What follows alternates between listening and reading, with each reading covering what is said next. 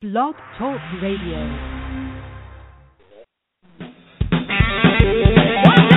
Why don't you come on out to the Hey Girls Americana radio show, hosted by Song River and Carol Pacey of Carol Pacey and the Honey Shakers. All coming to you live on KWOD Independent Internet Radio, broadcasting from the Ice House Tavern in Phoenix, Arizona. All sound recorded and mixed by Vintage Note Records.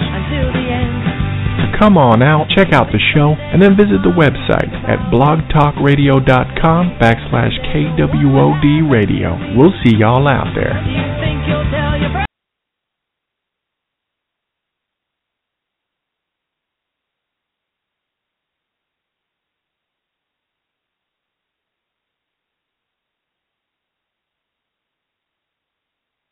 Okay, I guess it would help if I turn the microphone on the show. Our first story up tonight. NASA scientists say they figured out a way to use X-rays to both communicate with long-distance spacecraft and navigate as they sail past the outer limits of the solar system. Now, they say X-rays is faster than existing radio wave communication, carry more information, and won't be blocked when spacecraft enter a planet's thick atmosphere. Now, they can also use the X-rays to navigate, and one of the missions coming up soon that they'll be testing this on is the NASA mission NITRA Sextant, due out in August 2016. So it'll be interesting to see how this plays out. Check out the link we've got on the site and see what happens. The comforts of home are traveling up to the ISS more and more as each mission comes along. Now, this week, they've added, and you're going to love this. Oh, no, not coffee. It's coffee. And pretty close to Starbucks from what I understand, at least intent-wise. The astronauts receive what? Starbucks in space. Starbucks in space. Yeah. Well, it would probably be a cup-shaped spacecraft with a straw off the top. No? Oh, that's right. They got that cute little cup lid with the little slot in it. Oh, that would be where the thrust is. Of course, another way to look at it. I don't even like coffee. That's right. Another way to look at the Starbucks thing is that it's a sippy cup for grown-ups. I have a question. Why would astronauts need coffee? I mean, it's not about a need. It's about a little comfort. I mean, coffee is a comfort food, is it not? For a lot of people. Yeah. Okay. I remember they used to get the entire bag, and drain their own way beyond luxury when you send it to the moon. Well, we're not sending it to the moon yet. Well, to the International Space Station. Now, they've called this thing the iSpresso coffee machine. Watch out, Apple. A new zero-gravity machine was delivered. Can I get to the news item and then you can talk? Starbucks come out with one called that. That'd be fun. Well, that could be interesting. In support of our manned space program, sure. Yeah, you tell the story. Okay. The iSpresso machine to the ISS by astronaut Samantha Christopher Reddy, and we'll be talking about the Soyuz launch to carry them up in a little while.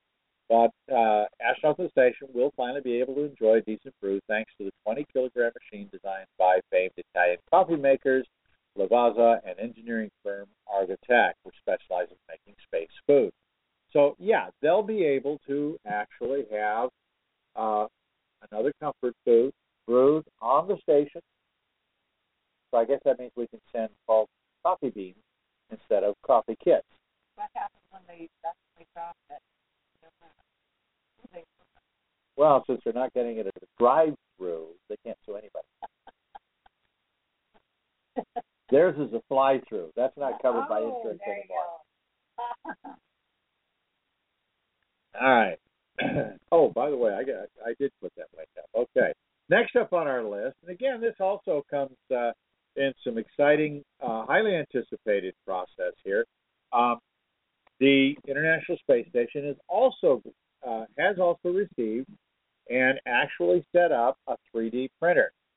Now, one of the key issues of a spacefaring civilization is the ability to manufacture goods, parts, materials, and so forth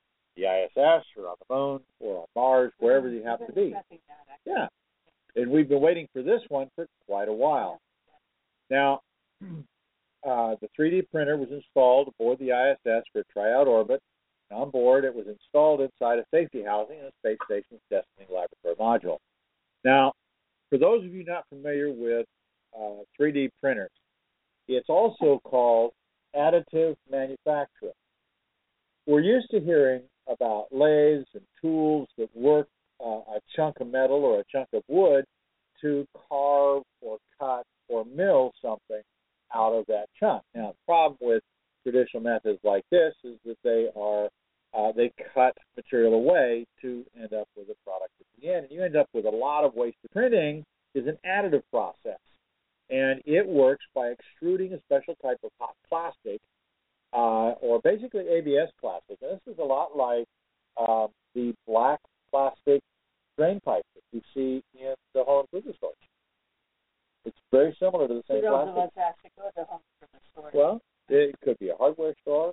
It could be a hardware store, a home improvement store, Lowe's, a Home Depot. Are these the ones that go on the wrap? Yeah, that's the same kind of plastic. Okay. The dark colored plastic, not the white. Right. So, yeah, it's similar to that kind of plastic. So this is not metal that they're working with. The way it works is you have a platform, and the print head that's going to deposit this plastic works by laying down a layer at a time of the plastic in the exact shape and configuration of that piece in 3 dimensions. In other words, with that layer, you have all the interior pieces that it lays down with that layer. So length and width. Yeah, it is. And I've actually seen some of these work. They're intriguing to watch.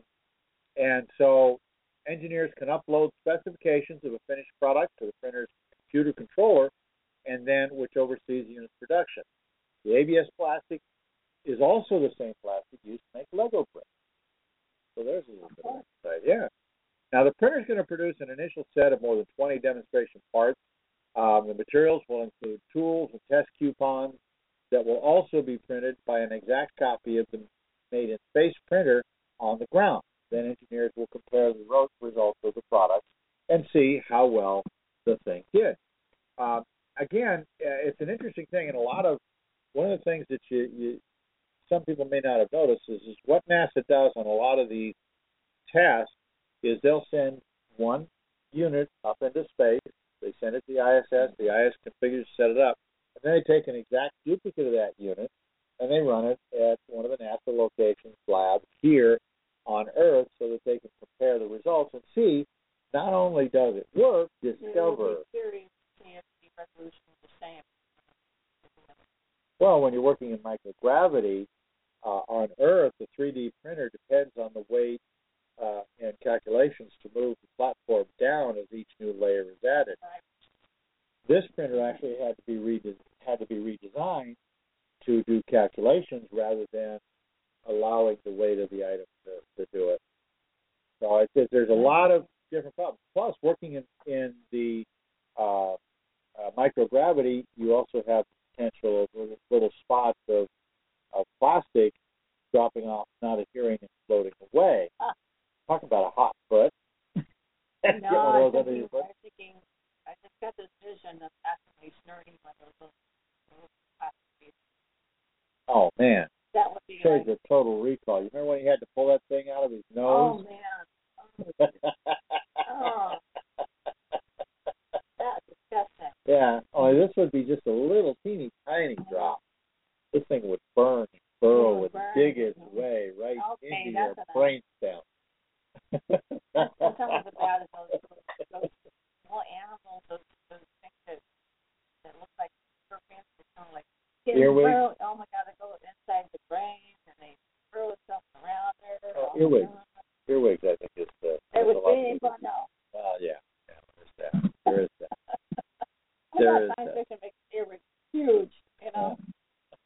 In international news, we have a new Kickstarter program firing up this last month, and this one is another moon target.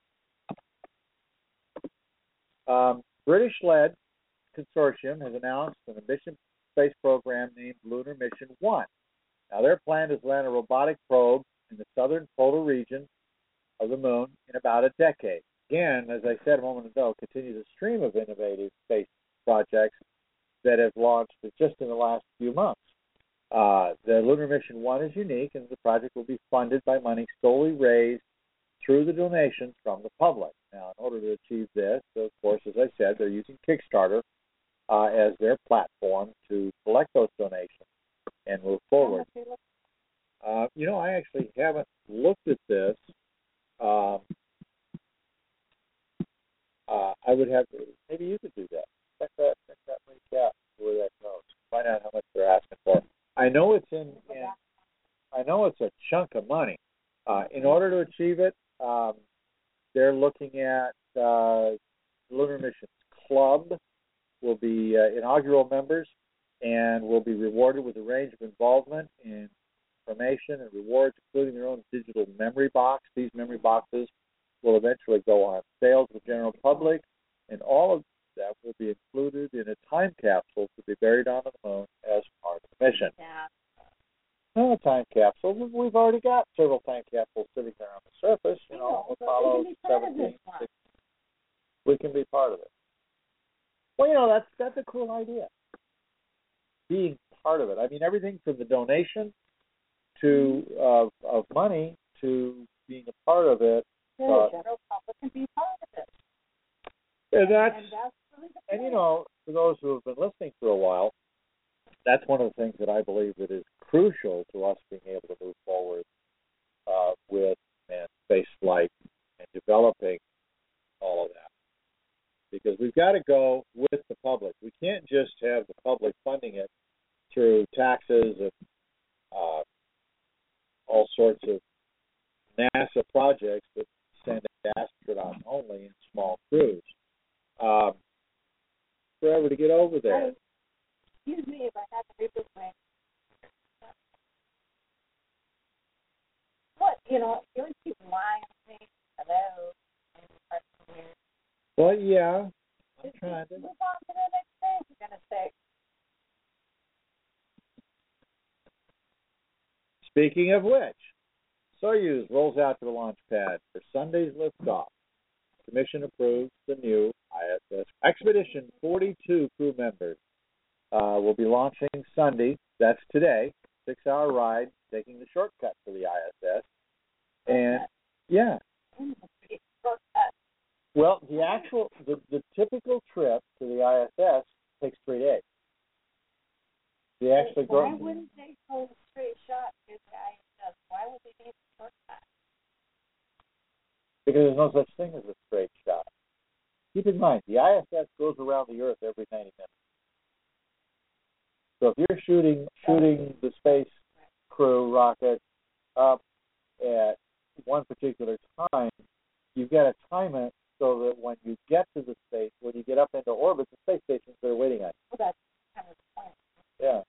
I mean, it takes, and where the space station, what kind of space stations over? Because their orbits, I don't know if you've ever looked at their orbits go around the Earth. They probably fly over every minute. Until recently, up until this past year or so, everybody used the 3-day trip to get to the International Space Station. Now, all cargo still follows the 3-day trip, but the Russians came up with a 6-hour trip to get the astronauts up there a lot quicker. I mean, 6 hours against 3 days? Yeah, I'd take a short trip. Why would they waste days? Because they didn't want to risk issues on a 6-hour run.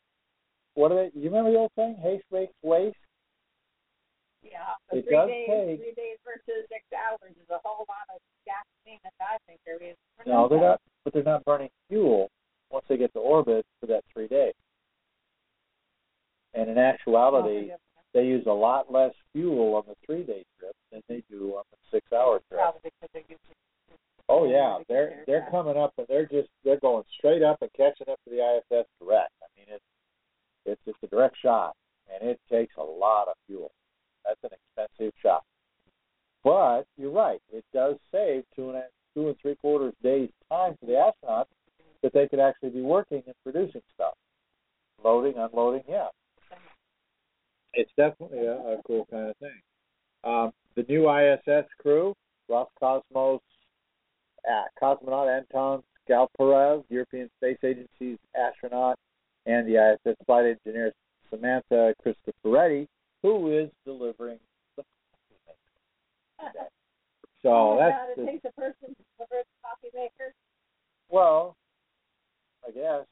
I think that's how they planned it. Right. I mean, how it goes from there, I don't know. We'll see. We'll see how it happens. Oh, and I guess I should put that link out here.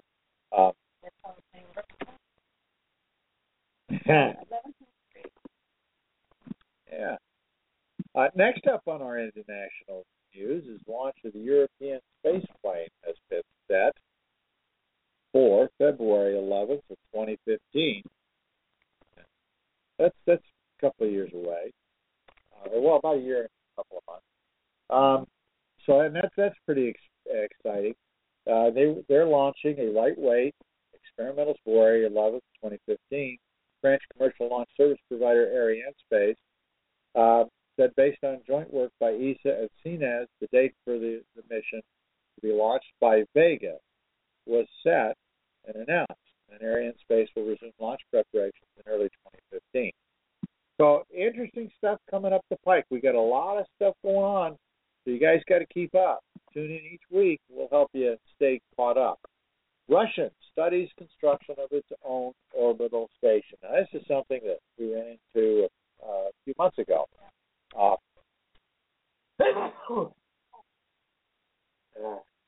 My ear. Gotcha. Well, you were in the local trajectory there, so. Thank you. Like the Russians, you just put the respirator in my head there. There you go. We've talked about this before, how the Russians are considering several options, actually. One option is to take parts of their components off the current ISS, move them off to be the core of a new station. They're also talking about the modules that are scheduled to be delivered to the space station in the coming couple of years. And using those is about a recent interview where Denis Liskov, Deputy Chief of Roscosmos, actually said we are looking into various options while building an orbital station as a substitute for ISS is one of them. So this is one of those instances where got to get in there. There's that link. Where and you know we've seen the Russians in the last 4 to 6 months are waffling back and forth on so many different things. You know, no, we're not going to fund the space station. Yeah, I guess we'll fund the space station. Oh, NASA wants to extend it to 2020 and 2024. Oh no, we don't want to be partners. Oh, but maybe we'll stick around. So there's much to be said for these bumps of news coming out of Russia as we continue forward. So as we move off into private space and the new space companies, SpaceX is preparing some new toys for the launch. He recently tweeted on 2 new toys that they're working on. One is louvered fins that are stowed during the ascent and then deploy during descent, after re-entry and during descent to improve stability and offer greater maneuverability. Now, these are X-wing design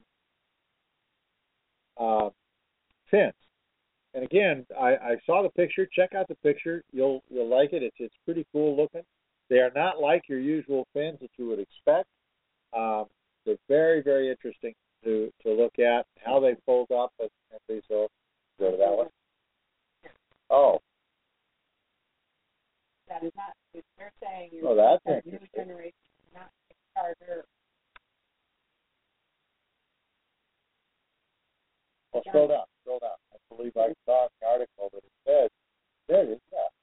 Funding platform, Kickstarter to finance the face of development. There's no, well, most of these news places don't. You know, we are probably one of the very few handful of news shows or news programs that actually deliver links to either articles or to pages and so forth. Even the articles don't have links. Well, there you go. Yeah. Well, they don't want you to leave the page, and that's being selfish. Yeah. You know, it is what it is. Yeah, that's sad. Well, I would agree with that. Now, the second toy that Elon is talking about, and I mention these as toys because, well, it's kind of fun thinking of Elon as Mr. Iron Man. He's rich man with these toys. Yeah, you know, and you know, he is. I can see him strapping on a machine on his back. He just saying, "Let's go get him." I suppose he could. But the second thing that he's been working on and you know, the picture shows this thing's done. It's ready to go. So they've been working on this for a while, and it's a platform that's going to sail out into the ocean, and it's going to be there at the right spot for the next booster to come down and land on. So he's moving forward with this idea of booster recovery, and where the last three attempts coming down to speed 0 over the ocean, now he's actually going to come down and physically land on this floating platform. Yeah. So this is the next step of his booster recovery and space program. And of course, speaking of that, the announcement was made of the next launch for SpaceX next cargo delivery to the space station as December 16th, just a couple of weeks away, actually. Now, the mission is SpaceX 5th of 12 targeted to the ISS, and third launched during this year. It'll be the 14th of its Falcon 9 rockets since 2010, cover the rocket's first stage, and for the first time again, as I said, we'll be landing on the booster platform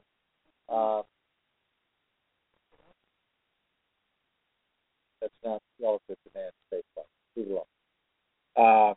To land the booster on a platform deployed in the Atlantic Ocean if the structure is ready. Now, it looks like it's going to be ready, but we'll have to wait and see what they say. Hopefully, they'll be launching that off and letting us know the results. All right.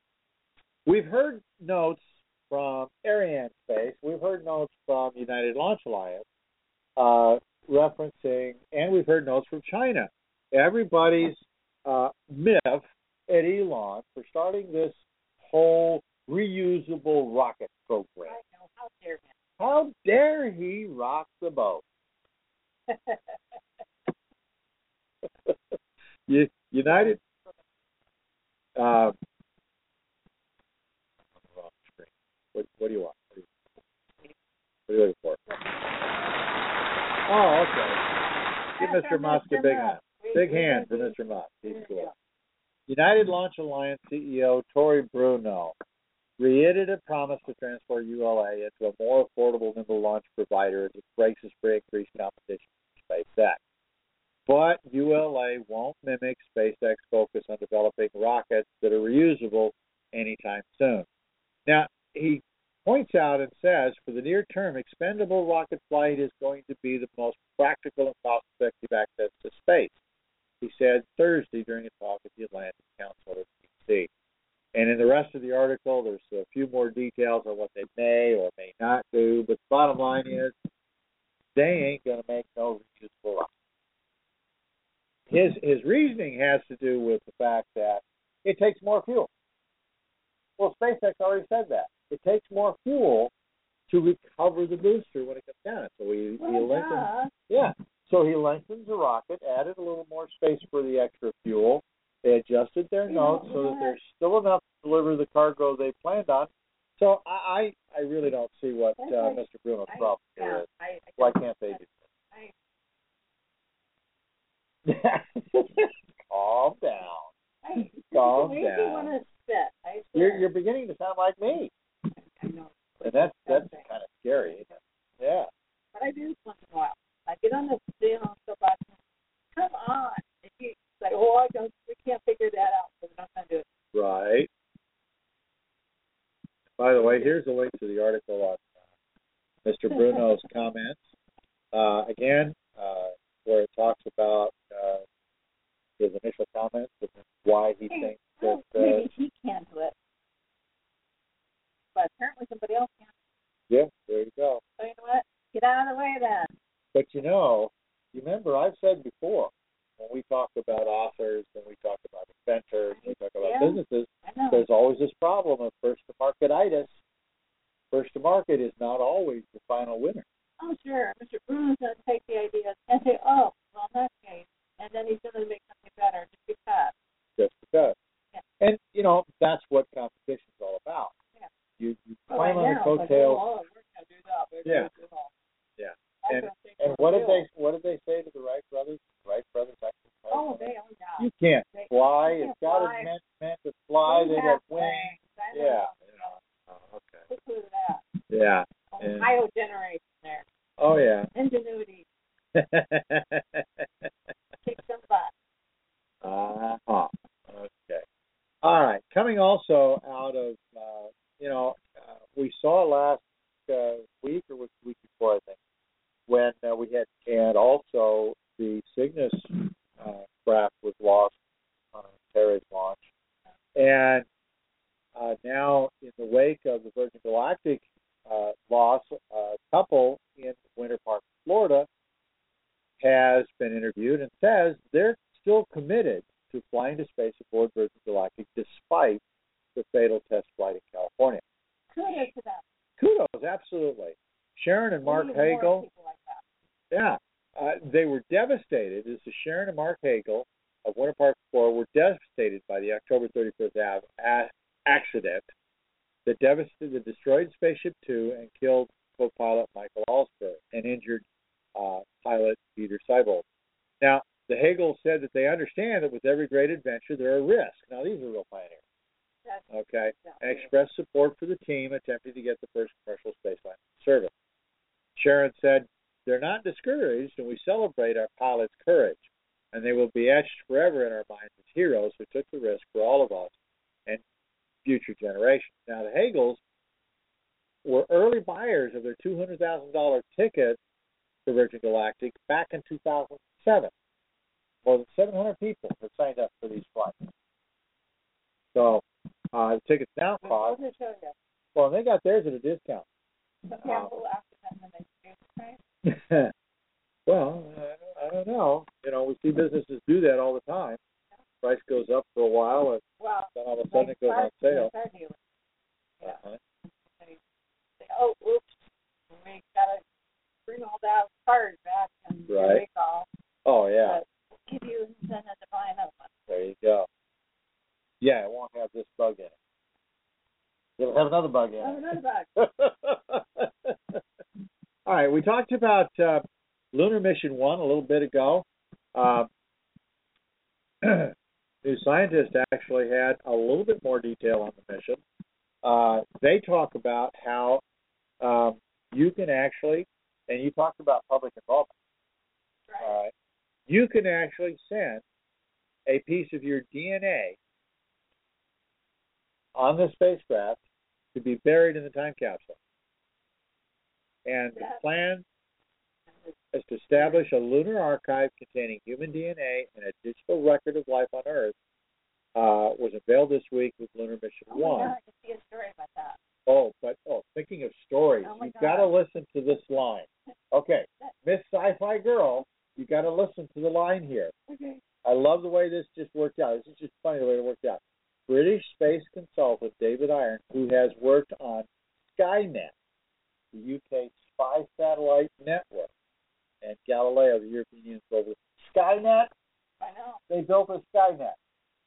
Why would it's a network. Why would anybody, unless they think they're funny, however they're funny, if we have to call it Skynet, It wouldn't surprise me to find out that the British Skynet and the Skynet film will probably conceived close to the same time. Or one was the inspiration for the other. Oh, yeah. This reality is stranger than fiction, people. That it is. You got to watch out for the real stuff. I know. The right stuff. This stuff is scarier and more weirder than any. Don't think of real fiction authors are known to be like out there. Now, what they got. This guy, David Iron, has the idea that he's going to charge people £50, British money, or so, to place a sample of their DNA in the form of a strand of hair in an archive to be buried on the moon, alongside a digital history of as much of their lives as they want to record. So not only does your DNA go, but an actual brief history of your life, a profile.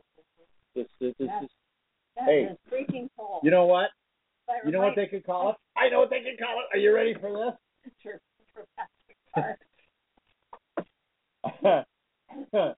No, we call it not Facebook.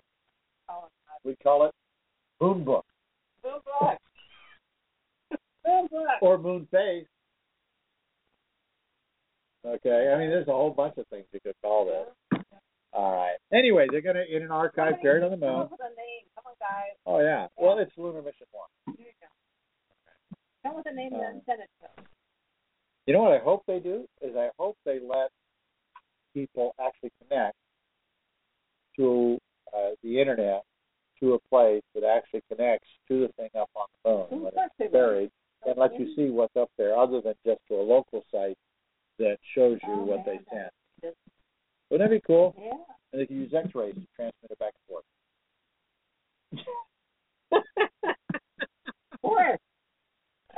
Oh, the next thing that we have to look at is what's the catch to make all this happen? So what's the catch? He needs 10 million. Other than Skynet thing. Well, yeah, okay. Well, Iron presented the plan at a spaceflight conference at the Royal Society in London on November 19th. Catch: he needs at least 10 million Earthlings to do this if he's to generate the 500 million pounds the moonshot will need. What? Well, I really you didn't read the very beginning. Yeah, I did. It's like it's like in that 2001 Space Odyssey. Okay, I'm sorry. But, God, now we're actually putting the DNA thing. Well, if they put, see, look what they're saying. They're saying they want, as much of their lives they want to record in the form of text, pictures, music, and video that go alongside with your hair piece, and that's going to be stored in a thing buried on the moon. What are they going to bury? A baby monolith with all this stuff in it. I mean, right? Exactly. Isn't that great? I just figured it out. Make it look like a baby monolith. I mean, wouldn't that be great? Oh my God! We gotta write him a letter. Rolling in his grave right now. Oh wow! Yeah, of course. Saying of course, I told you guys. Yeah. So, but yeah, I mean, we got to send him a letter. He's in shape and painted black like the monolith. Yeah. From 2001: A Space Odyssey. That would just. That would actually get people's interest. Yeah, it would freak them out. Well, they want to do it anyway. Sure. And then when our astronauts get back to the moon, they can dig it up and say, "Here's a monolith," just like in Space 2001. It'll be fact making fiction a reality. I know. Wouldn't that be weird? That's weird. I can see the news story. Astronauts unearth tiny monolith. Oh, there's a guy joke that there's somewhere in there. Yeah. I can see that. Oh. Anyway, moving on with the news. In related tech, the crowdfunding campaign in support of development of the High Frontier Space Settlement Simulator, we talked about a little while ago, is just $1.5 thousand short of reaching its goal of $10,000 by November 26th. Now, in recent news, the Space Frontier Foundation has endorsed the campaign on Kickstarter. And the goals of the High Frontier project are such: free membership to anyone who pledges $25 or more to the project. Existing members are also strongly encouraged to help, as the success of the High Frontier will directly support F's mission of opening the space frontier for all. Definitely an interesting read. They go into a lot more detail on the game and some of its development. So definitely a good read on that. Another item. Now, I stumbled upon this article, and it struck me as an interesting presentation. And when we talk about space settlement, this becomes a valid question. Looking up at the night sky, it's hard not to wonder how many other planets might be circling those pinpricks of light, and how many are home to beings gazing back at us. Today, we're starting to get a handle on the number of roughly Earth-sized exoplanets that might be suitable for life, and we've got artist renditions of several of them. And what this article presents is a scrolling slideshow that demonstrates how we can narrow our search for new Earths and perhaps select a destination for the future. And they go into some of the detail of some of the science and stuff that's part of that. So check that out. There's really some interesting points that they make that I had not yet considered. This week, on our Opportunities to Participate segment, we've talked in the past about Mars missions and the Mars simulated missions, the Mars Society to analog sites. We've talked about space gear. We've talked about Boy Scouts, all having different things to do to participate in programs that can further the goals of getting people into space. Well, NASA has announced a new deal. They actually have a project ongoing, agreement since April. The Grand Challenge Partner Space Gambit developed ways to connect the maker community with NASA's asteroid work, including educational programs and tools to help astronomers and citizen scientists. Now, makers are creative people with a drive to answer questions and find new ways to do things. And in fact, the 3D printer that we talked about earlier was originally started as a maker project, and in fact has fueled this maker movement in doing a whole host of new things. I mean, people are making everything from toy spacecraft to working plastic guns, which is scary. Why would they want a plastic gun on the moon? Or the ISS?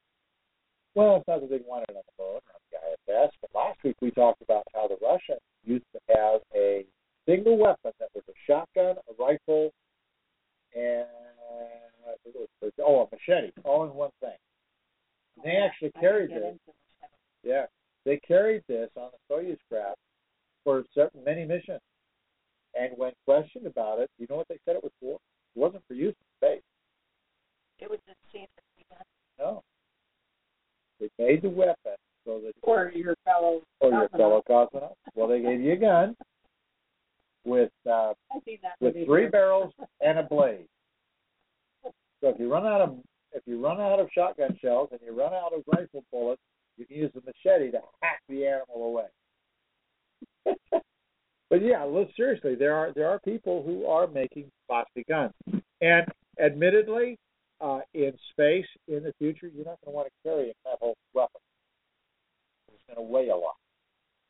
So plastic weapons, plastic utensils. All right, I'll rephrase it. It has a lower mass to worry about. Okay, so check out those projects. I actually read through some. How you're going to get a chamber of a plastic barrel. If it's a high temperature, low friction plant, it'll work fine. So moving on, check out these 10 new projects from NASA and the Space Gambit Partner. I think you'll enjoy some of the options they've presented. We move into a new thing, especially in time for the holidays. We've got gift lists.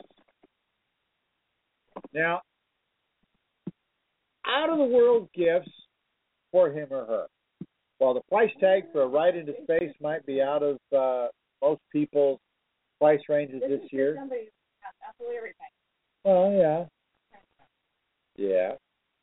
And they've got lots of gifts. Some of them are your traditional gag gifts or just friend gifts because somebody loves something so much, like T-shirts, things like this. But yeah, I Star Trek jewelry. So there's definitely some neat things out there. Check it out in the gift section. And then, now those are gifts for the adult. That's a great idea for an article. What do you mean? Well, last year we did one. Yeah, we did. Yeah, we did. Uh-huh. Well, while adults might think things are interesting and enjoyable and appreciative, this site actually has some interesting things for kids, the young ones. What do you get for the little spaceman with dreams of stars and rocket flights? A Lego spaceship, 10 engineering toys. Little astronomers everywhere about to find something perfect for them on Space.com's holiday gift guide this holiday season. Oh, absolutely. A lot of stuff. And then just to reiterate some of the other things, check out the MarsSociety.org website. Check out their 2 analog stations. They currently have an existing mission out at the analog. I believe they also started a mission recently at the one up in where's the other one? Flashline Arctic Research Station. Lots of interesting stuff going on. I've seen a lot of stuff on Facebook from the. Or for the person has absolutely everything to send their DNA up to the moon. Well, there you go. He's only estimating a little it. tiny black monolith. That would be the ultimate. Oh no! I can see it now. We get all these little black monoliths sitting there in the lunar regolith. Next thing you know, the big one arrives. Yeah. Attracted by all the comet goes by, and all the little ones gather together and morph into this one big toe. I can see that. That could be I'm getting in my head already, man. There you go. Oh my God. Who said the news had to be? Who said the news could be this much fun? Oh, we never said that. No. We just made it happen. Okay, Celestial Suds. Planet Fear series, you remember that. Google it. Boy Scouts, Space Exploration. That'd be great present too. Oh, yeah. Celestial Suds, check it out. That would be an awesome thing for any space geek. NASA's got some projects, some books and stuff. Make your own spaceship too, as one. Make your own, all sorts of models. Things that you can do. Another one you can download for free is Orbiter. It's actually a space simulator of a space shuttle. Oh, that would probably almost say what happened to the geek and like that. But it reminds me of the time in Big Bang Theory where Penny got Sheldon the signature of Leonard Nimoy on a towel, and actually had a DNA of Nimoy.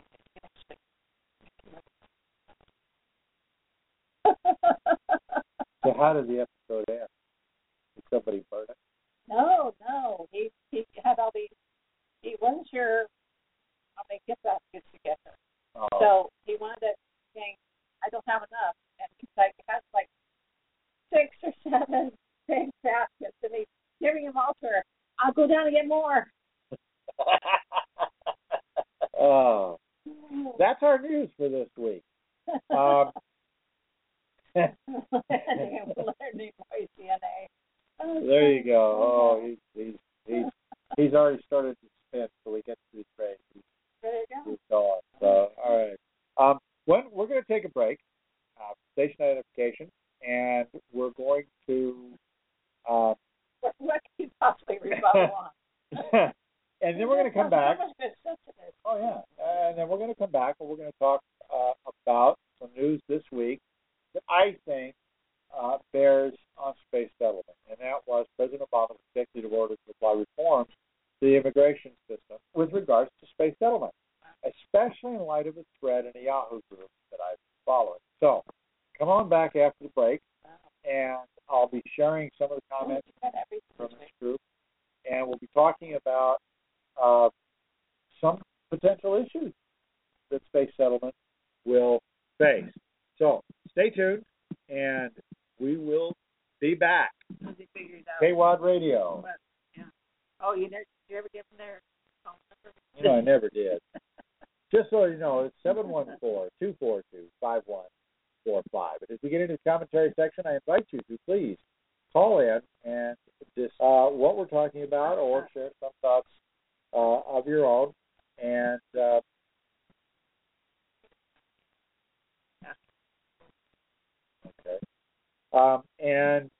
check us out and join us in the conversation as we talk about space settlement after the break.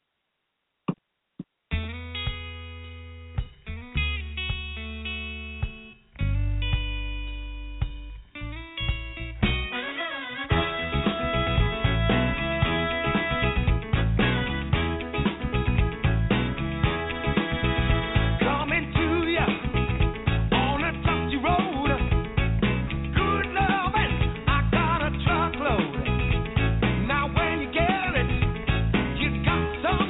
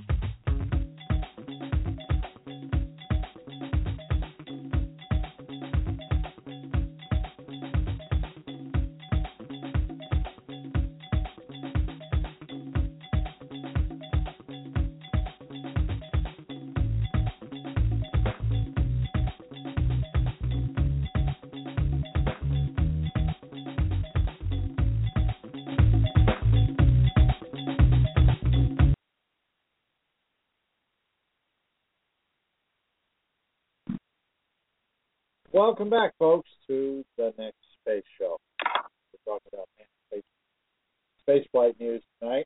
And in this portion of our show, we're moving into our commentary. If you'd like to join the discussion, our number is 714-242-5145. We invite you to call in, or we have our chat line here. You can join the conversation. I'm taking, by starting with the point of President Obama's executive order to apply reform to the immigration system. And, you know, thinking about what he was doing and all the politics and the things that are trying to reform caused me to reflect on space settlement and a lot of the issues that we're going to have to deal with. So I'm going to start us off here with just a little kind of get the ball rolling kind of thing, where we're sending people one way, much like the Mayflower or the ships that did Jamestown. And these people will go to their destination, whether that's an orbiting space station around the Earth, whether it's the moon, or whether it's Mars. The first question that comes to mind is what sort of people do we send on this first crew? Resilient. Well, yeah, resilient, but are astronauts resilient? Well, I would say so. You know, well, when you look at considered, you know, especially the first astronauts to be true heroes. Sure. The first one, you know, I'm sure they pushed the frontier. I'm sure it was scary. Yeah. And dangerous. Yeah. They still stepped out back down. That's right. So let me ask you this. Do we really want to send astronauts to be settlers? No, of course not. Why not? Because they are... Why is that a bad thing? It's not a bad thing, but the thing is that they want to fix something. Well, okay, let's go backwards here. All right. One thing to send maybe one astronaut, but you don't want the whole settlement to be the same kind of people. Well, why not? Wouldn't that make it easier for everybody to get along? No. No, why not? Whenever you get paid, goes along with this, and that is that if you send all engineers, they're all going to fix something or make something. Who's going to be the handyman to fix the stuff the engineers can't? And who's going to, plant food seeds and Who's going to be the farmer? yeah, Who's going to be the guy that's got a muck in the garbage to do the recycling? Exactly. The little people make things happen. It's going to be a lot of these. I mean, yeah, the first. Well, yeah, okay. So, granted, the first couple of trips of space settlement are going to have to be people who know and understand most of the technical and engineering aspects of getting there and setting up shop. Sure. But the second group of people doesn't need to know all of that, or not all of it. Right. They need to be the ones, like you say, the people that are going to be setting up shop, doing things like laundry, doing things like running the generator for power, doing things like making sure that the water clean or the plants get planted. I was thinking about how when they move armies from one place to another, back to Napoleon times, yeah. the people behind the scenes were Bush women, they cooked. I mean, really, honestly, that's what they got done doing. You had laundry services, you had hospitals, you had food service, you had child care, you had smiths, right. you had to have. I need one to take care of the wheels, inspect the wheels. Yeah. They were also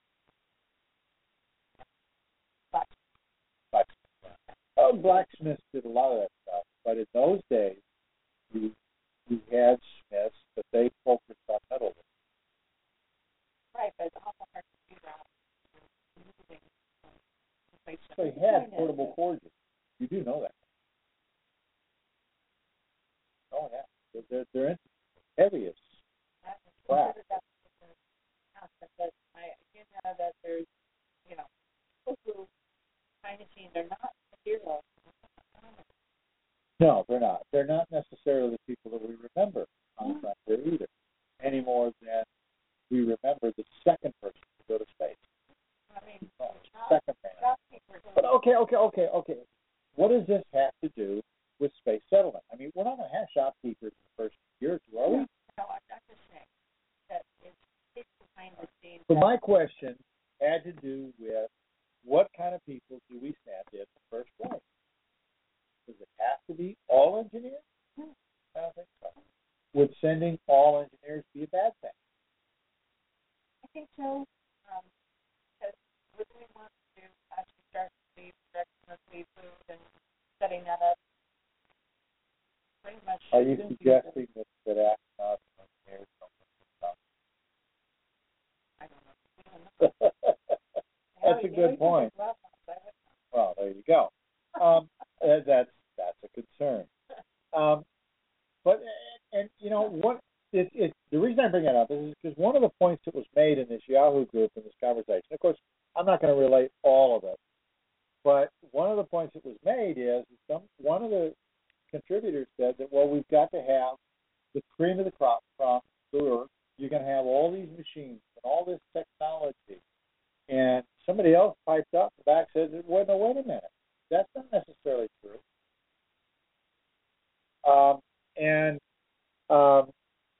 Space settlement needs to have people who know how to make and fix machines.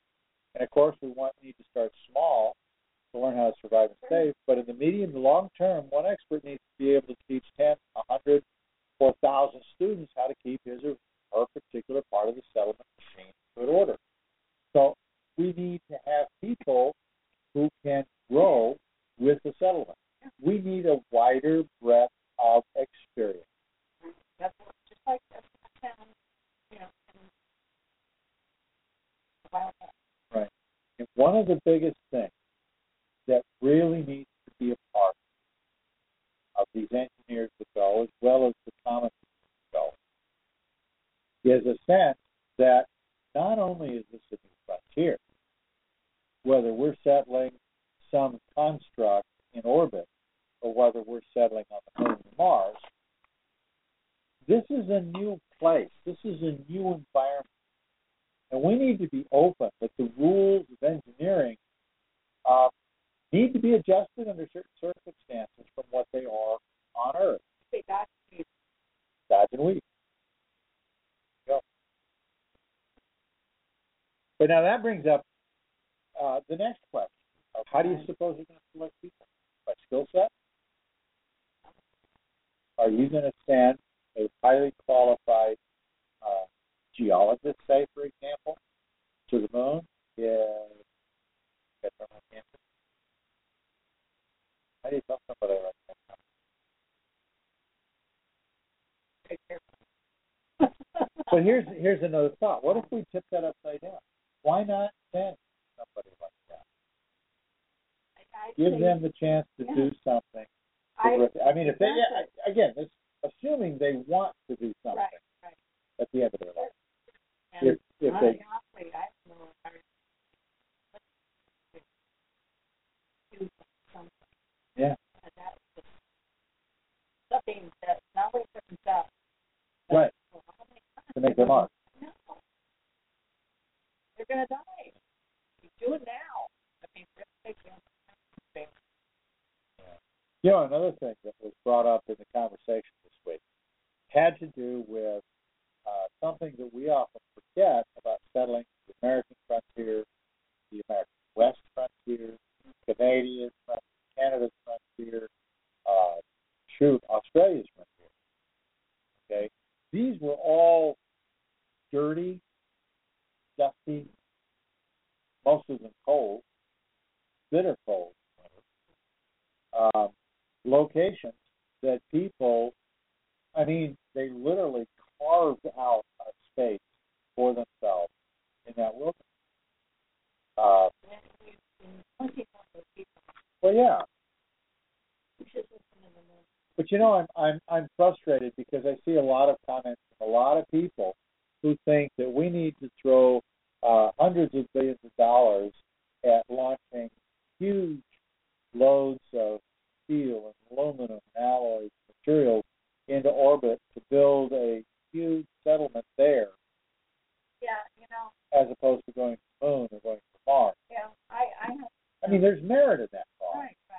Well, okay, people, just because you have this beautiful picture in your mind from, all these books from the 50s, okay? I have, 60s and 70s. well, yeah, all those generations, okay? I mean, I've got pictures, of people of the low type of, space settlement. Yeah, That's not going to happen. There's no way this manufacturer of glass up there. There's no way to take it up that way. So get over it.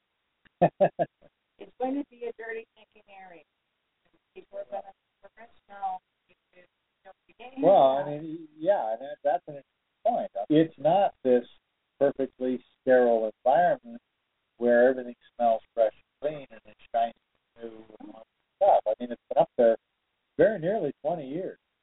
Well, I mean, think about your house after 20 years. There's cracks and creaks, groans. It reminds me of when I was watching them actually do something on the internet. And you see the astronaut with her hair going every which way. Yeah. Every which way. I mean, you can imagine that hair needs constantly. Well, there's no such thing as a good hair day. Yeah. So, unless you pull it back in a pony. Right. And even then, you still got the rest of the hair going everywhere, looking like Medusa, okay? So looking like you put your finger in the top. Yeah, it's a Medusa look. So you got to understand that this is reality.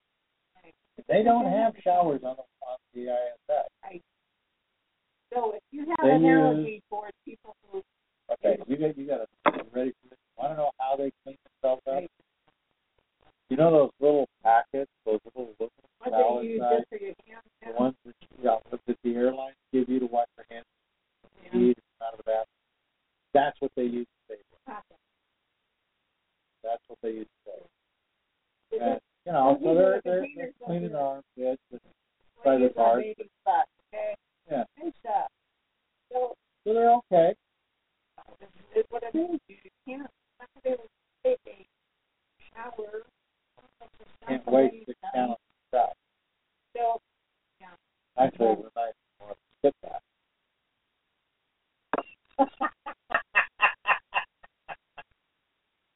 I don't think your microphone got that.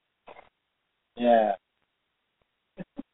Well, here's another thing that brings us somewhat to a degree, back to what Obama is trying to get with the United States.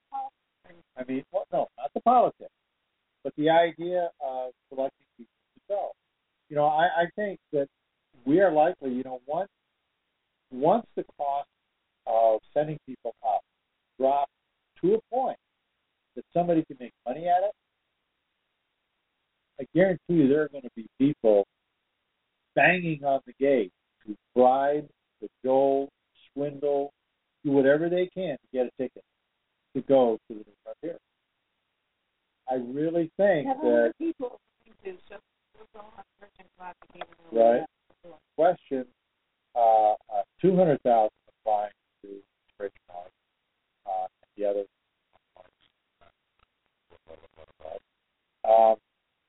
There are documents that show 20 to 30 to 40,000 people did indeed apply and are more than interested in what I'm telling. I mean, we don't have rockets. We don't have enough rockets to send that many people out. Right. Here's the thing.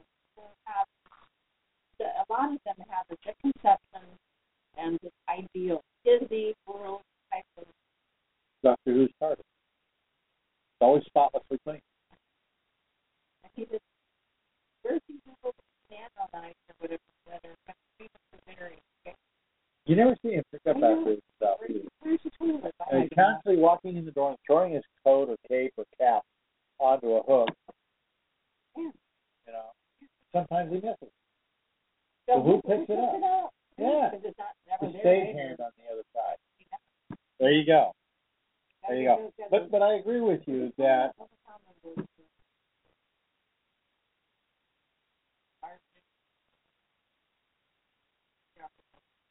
so Julian could probably tell me what those Martian are that way.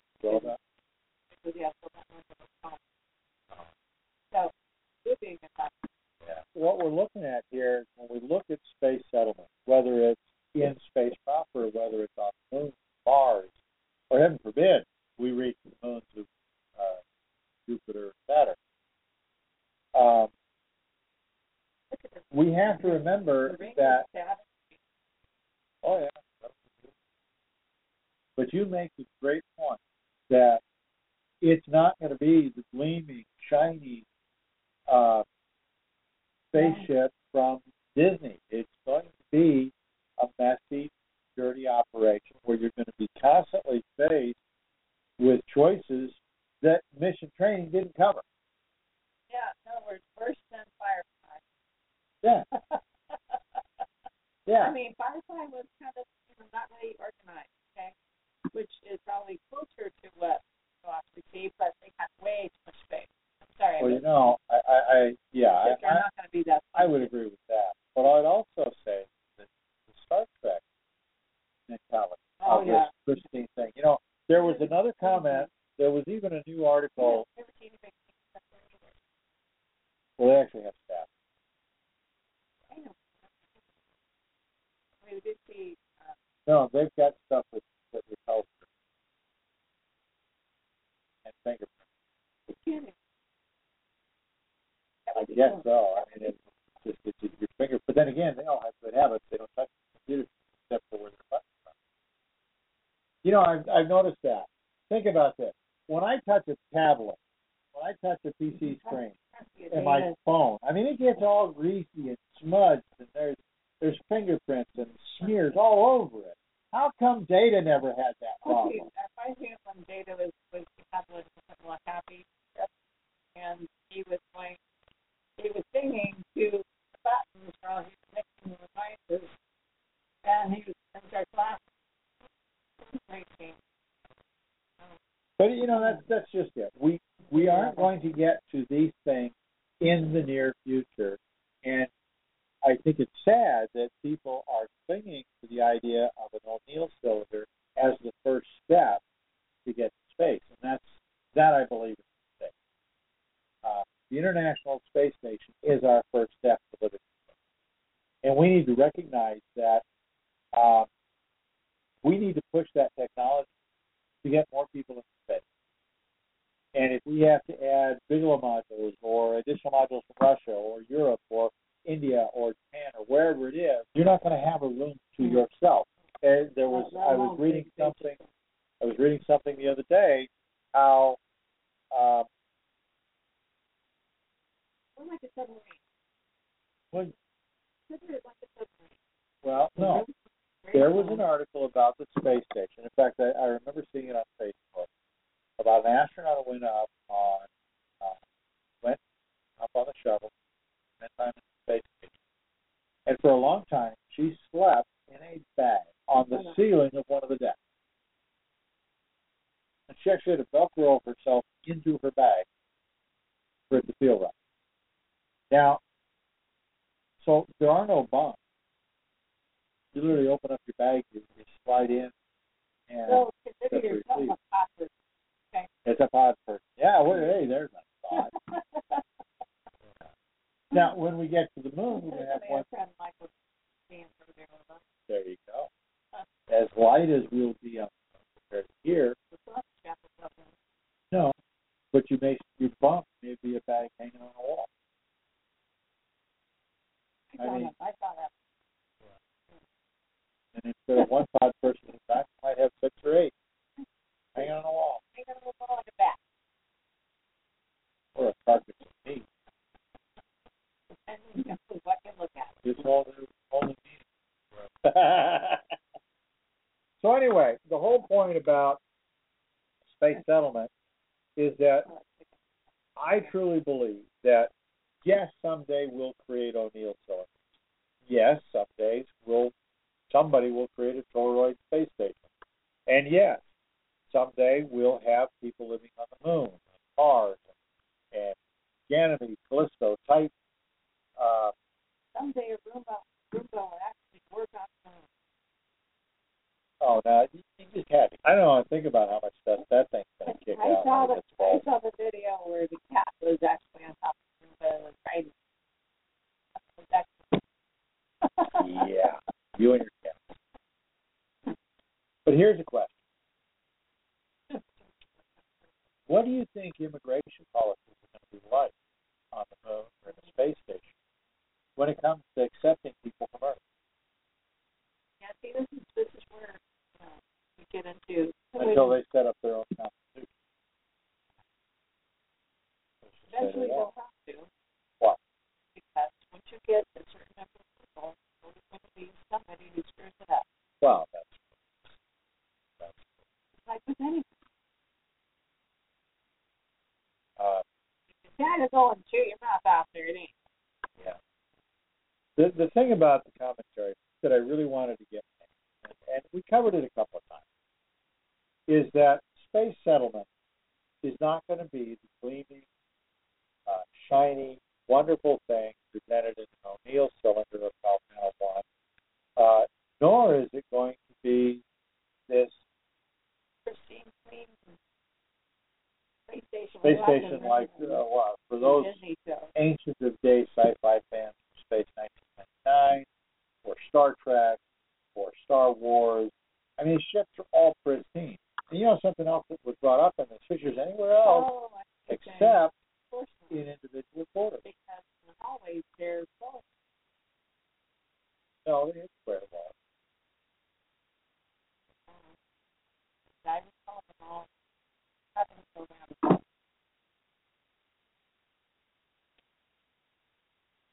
Head square. But anyway, you know, we need to make space settlement our home. And some of the things we're going to have is running water somehow. The sounds of water. We're going to have the sounds of creatures. We're going to have living plants in the hallway. Otherwise, we're going to go start grading up. I thought that would be Well, let's see. Which one was that? 12 monkeys. Oh, my gosh. There's something to get done. Well, and look how clean that freaking ship was. It was hospital white, for God's sake. And she actually wore her shoes so you can stay effective for. Yeah, shoes with Velcro glued on the bottom. Yeah. Yeah, I'm sorry, right. but they would make a lot more noise than that. I mean,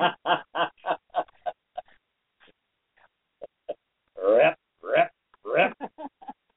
the carpet will look like, I don't know. So the message that I want to leave with you through the comments tonight is my position that when we do get to settlement, it's going to be more like the West or the frontier of Australia or the frontier of Canada, where you're going to go into these small groups that are establishing towns. They may be just families in an open area who they're not going to be the cleanest places, but they're going to have great hospitality. They're going to be able to offer you great food, company, but they're not going to be these gleaming technological marvels that the next 5 aliens who visit our solar system are going to want to be a part of. We're looking at a frontier society, and it's going to have to be allowed to develop. We can't rush it because even then, the best guesstimate I've ever seen for the establishment of an O'Neill cylinder is 50 years minimum just for front the big space station. Yeah, the space station they had. So, and then once we get to the frontier, how do we handle selecting people for departure to these settlements? And then, once in these settlements, how do we pick and choose who's allowed to enter, immigrate, move to space in these coming years and decades? I know one thing. It should be a lot easier than the instrument now. Yeah. And that's what kind of precipitated all of this. But you know, as a closing thought, no matter how hard we try, when we get into space, Mars, or don't know. When you get enough people together, they create political affiliation. It's who we are. It happens. Yeah. These space societies are not going to be devoid of the problems we still exist with here on Earth. Well, high school girls. Yeah. Oh, yeah. It clicks. Special group. So, forward and look forward to space settlement. We need to remember that it is the frontier. People will die, lots of them. People will live. There will be, it will be messy and it will be smelly. But I got to tell you, all the real rewards, the heroes, the guys we love to hate that show up are, oh man, the adventures are going to be huge. The adventures are going to be huge. Just being part of. So I wish you well this week. We close our weekly show. Oh, yeah. Here, I'm going to hand you the mic. And I'm going to say goodnight and turn it over to Miss Wad Media herself, Patty Hope. Get that part. Get that too. Make that yourself there. Got so strapped in there, man. Every woman's request. Right. Okay, well, first we want to say happy Thanksgiving. That's this Thursday. For those who have last Friday. Be careful.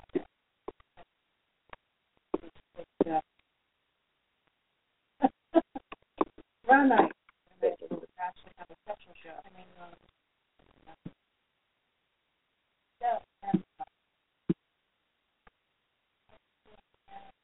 I feel good.